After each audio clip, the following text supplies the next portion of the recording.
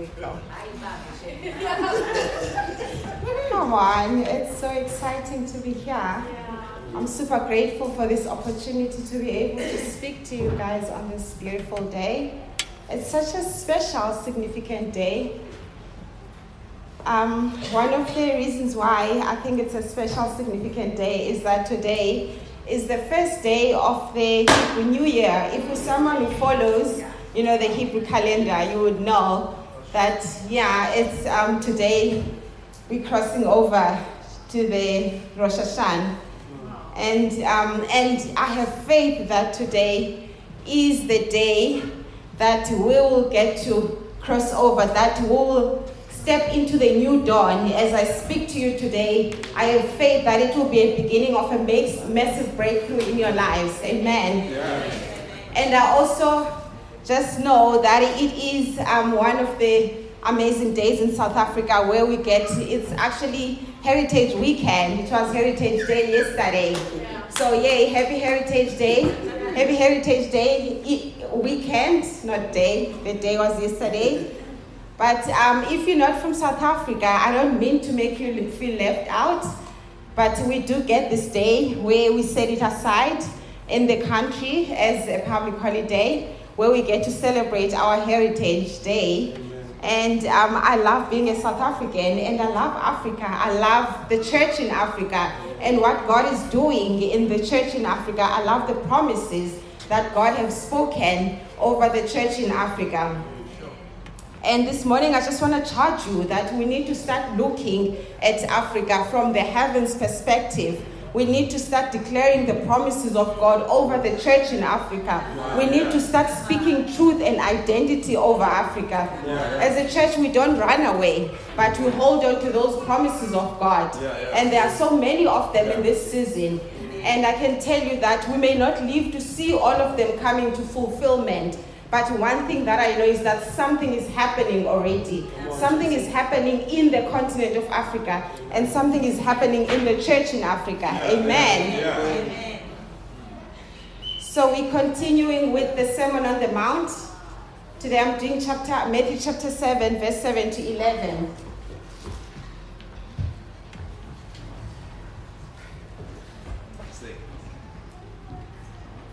Ask and it will be given to you. Seek and you'll find. Knock and the door will be opened to you. For everyone who asks receives, and the one who seeks finds, and to the one who knocks the door will be opened. Which of you, if your son asks for bread, gives him a stone, and if he asks for a fish, give him a snake? If you then, though you are evil, know how to give good gifts to your children, how much more will your Father in heaven give good gifts to those who ask him? I love what it says on the Amplified Version. It says, ask and keep on asking, and it will be given to you. Seek and keep on seeking, and you'll find. Knock and keep on knocking, and the door will be open to you. For everyone who keeps on seeking receives, and everyone who keeps on asking receives, and everyone who keeps on seeking finds. And to him who keeps on knocking, it will be opened. Or what man is there among of you, if the son asks for bread, will instead give him a stone? Or if he asks for a fish, will instead give him a snake? If you then, evil, in other words, sinful by nature as you are, know how to give good and advantageous gifts. I love that part. Good and advantageous gifts to your children. How much more will your Father who is in heaven, perfect as he is, give what is good and advantageous to those who keep on asking him? Amen. Wow. Sounds very simple. Ask and you'll receive. Like as I was thinking about it, I was like, oh, this sounds like common knowledge. If you need something, you ask. If you it's like common sense, basically. You need something, just ask. Like, duh. You're looking for something, just seek it. You want to come through, you're looking for opportunities, just knock at the door and the door will be open for you. But as simple as it might sound, I'd like to think that if it wasn't a problem then, and Jesus didn't think it would be a problem today, it wouldn't have been added to this book that has been written for us. And today I just want to look this is a very broad topic, so I had a lot to say, and I just felt like I needed to scale it down to just us looking at how trauma and unanswered prayer can hinder us from asking. So humanly, asking can be a very vulnerable thing. It can seem very risky. I mean, you get to put yourself out there and, you risk being rejected. Yet with our Father in heaven, we get this invitation to ask and keep on asking. There's no measure. You can't be asking too much, basically. Grace doesn't run out, and, or even supplies don't run out. And the promise is that He is a good Father who gives good and advantageous gifts to those who ask. I remember this one year, like years ago, when I wanted to go to this ministry equipping school. And I sat down with God, like on my journey, like in the season that I was in at that time. And it just felt like, it was time for me to go to the school. So I sat with the Father and I said to Him, well, by the way things are going between you and I think it makes sense that I go to this school this year. And He was like, and of course it does. And I was just like, oh, well, can I go? And Daddy was like, of course you can. And I'm like, okay then, that means you're going to provide. And he was like, yes, of course I will provide. And I was like, okay, that settles it then. I'm going to the school. And God was like, indeed you're going to the school. And as I was like, oh yay, thank you, Father. And it was I had like a few months before the school start. So as I continued, I carried on with my life, but with that expectation, that, I'm going to the school this year, God is going to provide for me, and let me just continue doing what I'm doing. But I'm going to reserve days for, from that time to that time when the school started. It was 9-day school. And, I kept on communicating to God about the school, and I still had the thumbs up, you're going to the school.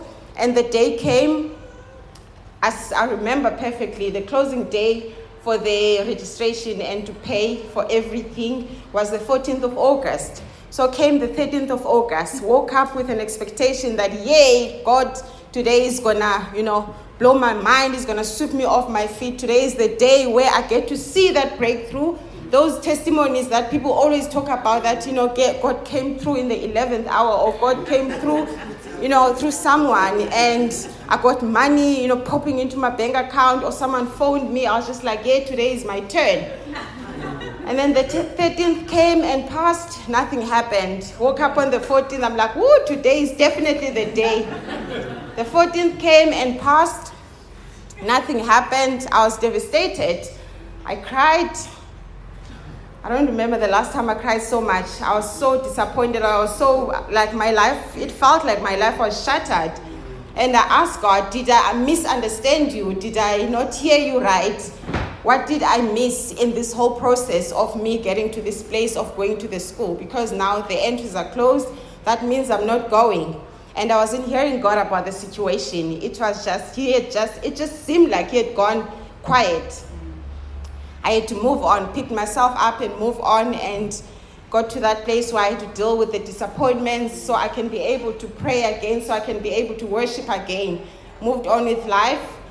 The school was in September. The day the school started, 2 hours just before, the classes and everything start, everyone has arrived. So you had to leave your whole family to go be there for 9 days with lectures, mentors, and, speakers and so on.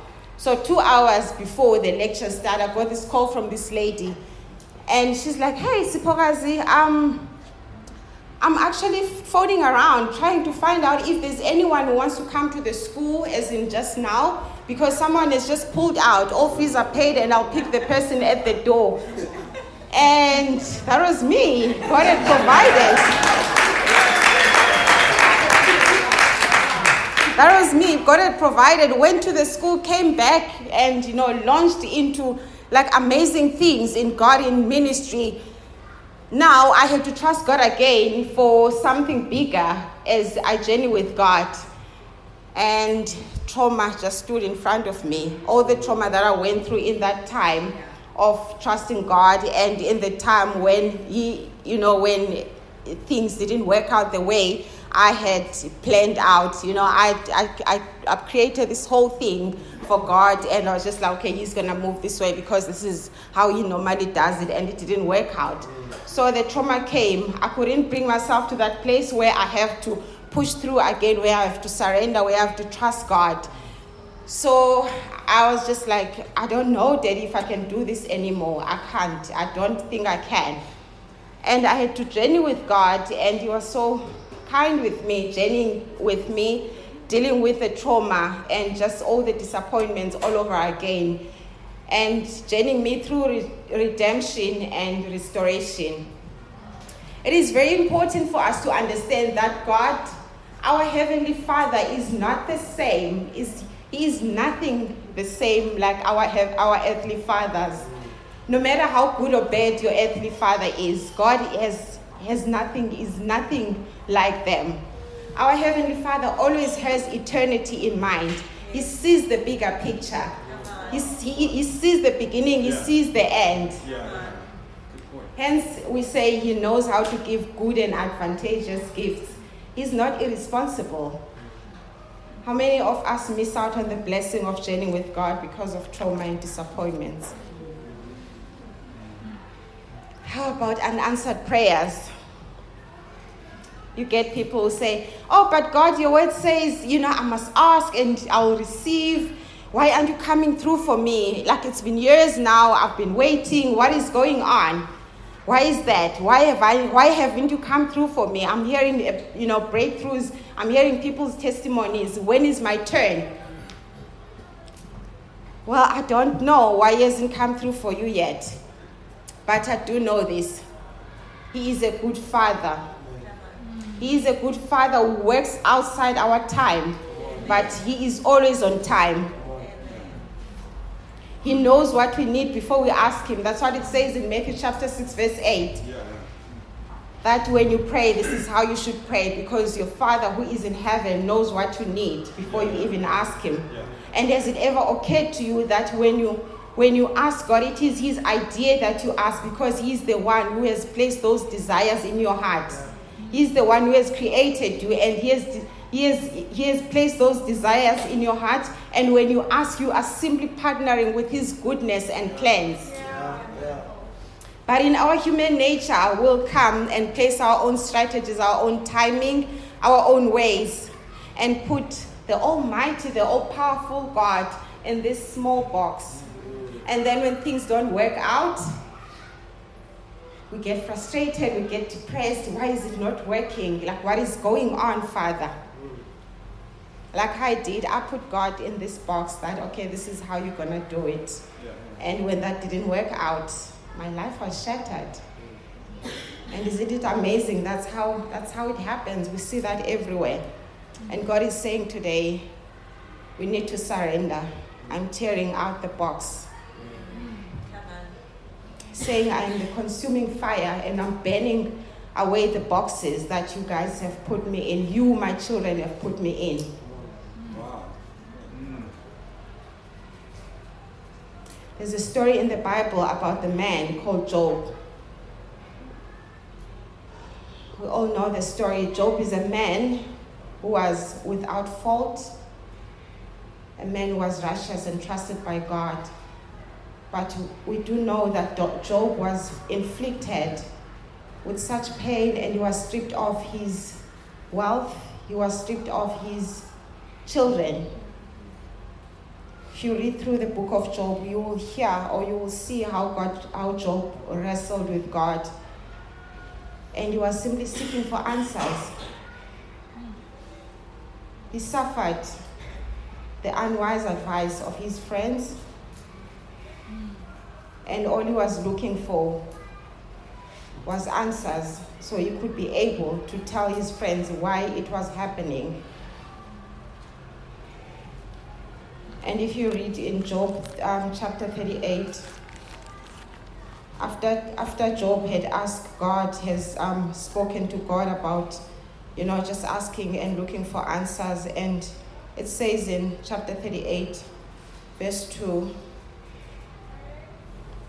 Then the Lord spoke to Job out of the storm and said, "Who is this that obscures my plans with words without knowledge? Brace yourself like a man. I will question you and you'll answer me. Where were you when I laid down the foundations of the earth? Tell me if you understand. Who marked off its dimensions? Surely you know. Who stretched a measuring line across it? On what were its footing set? Who laid its cornerstone?" And then skipping down to chapter 40, we get to see Job's reply. He says, "Behold, I am of small account. What shall I answer you? I lay my hand on my mouth. I have spoken once and I will not answer. Twice, but I will proceed no further." I've heard people say that when they read the response of God after all that Job went through and how God replies, they'll be saying, "Oh, that sounds so bully and so Old Testament." The New Testament God is not like that. Well, I do know that. Doesn't change the fact that God is perfect. He is holy, He's sovereign. He's above everything. He's the creator of the universe. Job never got his answers, but instead he had a one-on-one with God. He encountered the holy God and his perspective changed. Nothing else mattered. As soon as Job saw who God is, he was satisfied. All Job needed was the manifestations of God. Then he was able to leave the details in God's hands. You see, once you have encountered God for who He is, you are able to even look like a fool as you leave the details in God's hands.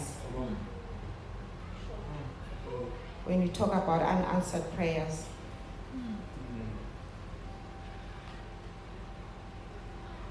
People around you can wonder what's gotten into you, because your perspective has changed and you are able to leave the details in God's hands. And I feel the Lord saying this morning, trust me. Trust me. Trust me. 1st of September, beginning of spring, beginning of this season, I woke up to a dream, early hours of the morning on the 1st of September. I woke up to a dream of this woman. I saw a woman who had parked what seemed like a microbus.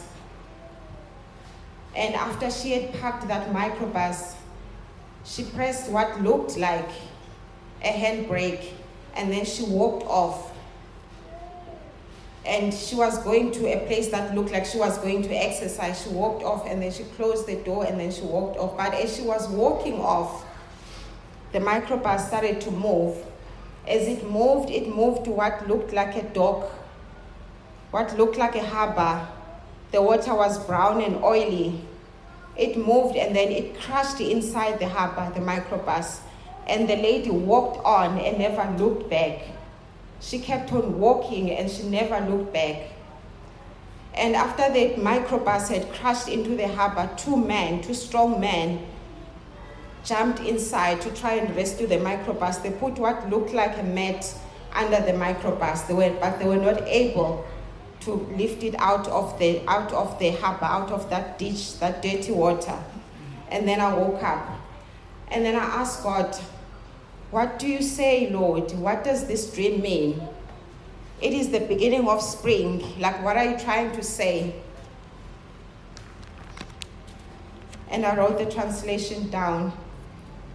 I felt God was saying that there is a specific person. It can be more than one person, but there is a specific person who has abandoned her mantle, his or her mantle, and has walked on and never looked back. The dents on the microbus are hurts and trauma.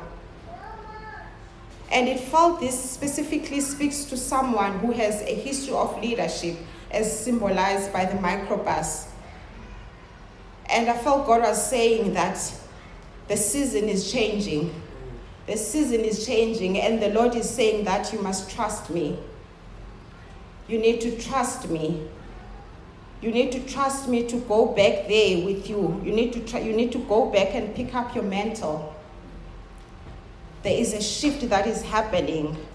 And God says the reason why you have just been going through the motions is because you have abandoned your mantle, which is something that I have given you to guide you into your destiny and purpose.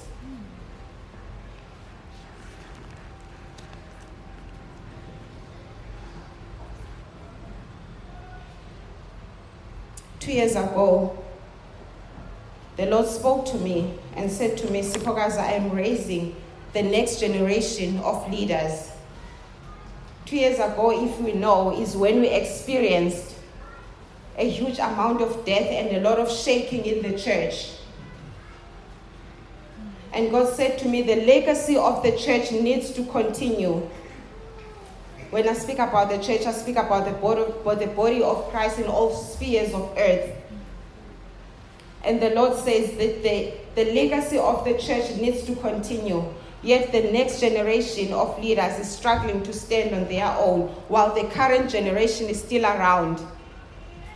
God spoke to me again in January this year. And this time he said, Sipokazi, I am raising the next generation of leaders. And this time he said, Sipokazi, look around. You have just walked into the place where this next generation is. These are the people that I'm speaking about. And he was making Signal as an example. And he spoke to me the same word again, the third time in July, the 17th of July. And this time he said, Sipokazi, you need to pay attention because I am going to give you the details this time. And he led me to Joel chapter 2, verse 28. And it shall come to pass afterward that I will pour out my spirit on all flesh. Sons and daughters shall prophesy, old men will dream dreams, and young men will see visions. I'm just paraphrasing that scripture. And the Lord said, the next generation that I'm raising has nothing to do with age. This is ageless. It has nothing to do with age. I am simply calling forth the next generation of men and women. Doesn't matter whether you are 80, whether you are 20. I am calling forth the next generation of front runners. You are in your 80s and God has placed a mantle on you, but you have not been seen. The Lord says you get to have a turn this time.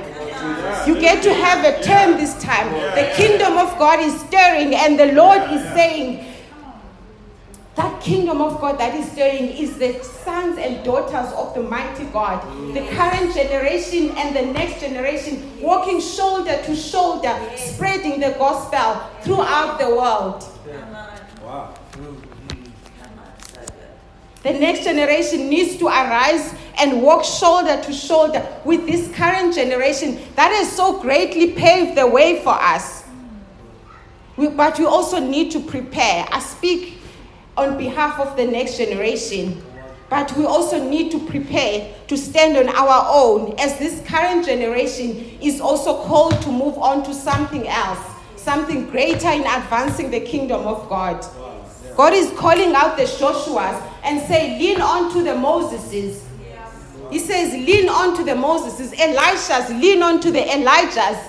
Burn your oxen and start, the story of Elijah, where Elijah put on the coat on Elisha, and Elisha burned his oxen and started following Elijah and sat with Elijah for mentorship and started serving with Elijah. Whatever it looks like for you in this season, we are in the season of transition, and this is the word of the Lord. Yes. This is the word of the Lord. He has spoken it 3 times. And he's saying that Timothys need to start to lean onto the poles. Lean onto the poles. And what I like about the Timothys, what Paul says to Timothy, do not despise your youth. And the Lord says, this is ageless. Yeah. Whether you are old, whether you are young, it doesn't matter. Do not despise your age.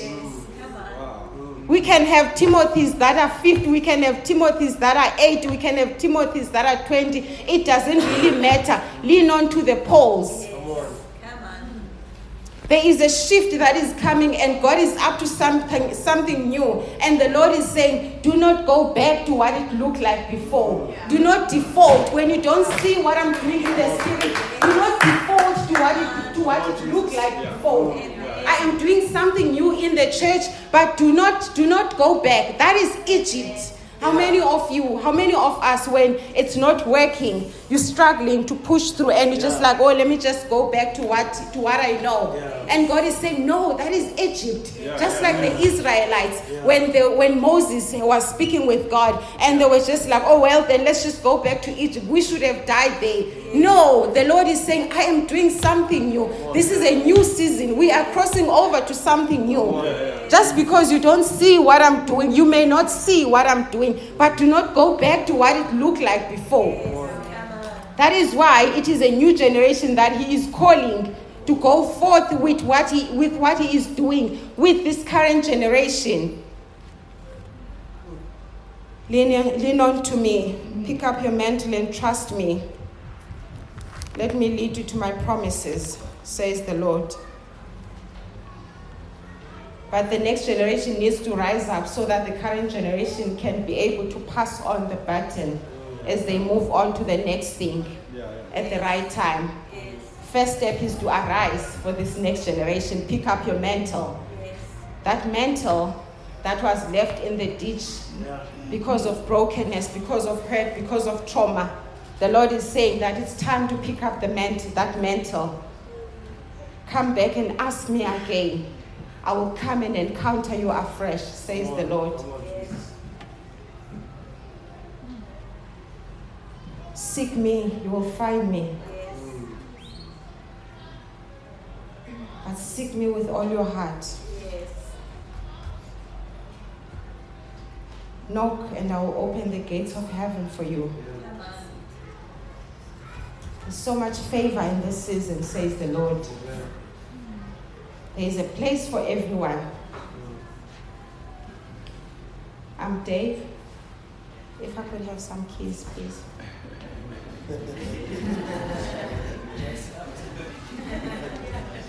Give me some keys. Give me some keys.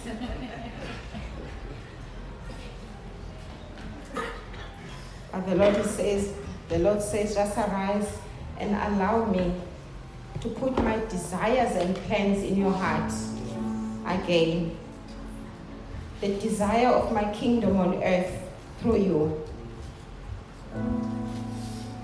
This time it will be different. I am doing a new thing, just trust me.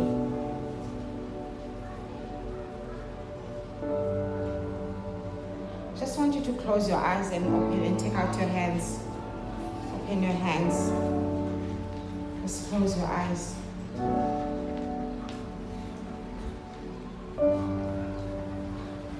The Lord is going to encounter you today.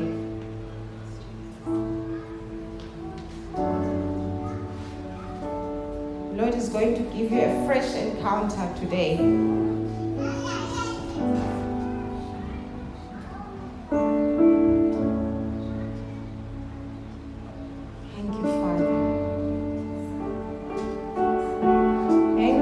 That you are the Lion of Judah that is roaring off the boxes that we have placed you in. You are the Lion of Judah that is roaring off the boxes that we have placed you in. And thank you, Father, that right now you are restoring back the mantles back where they should be, Father. And the Lord is saying, if that is you, just pick up your mantle. Pick up your mantle again. The time to jump from one conference to another, from one church to another, is over. Now is not the time for that. The Lord is saying, be still and know that I am the Lord. The all-consuming fire. The all-consuming fire. Thank you, Father. Thank you, Father, that you are dealing with all the trauma. the Lord is placing his finger on that trauma right now.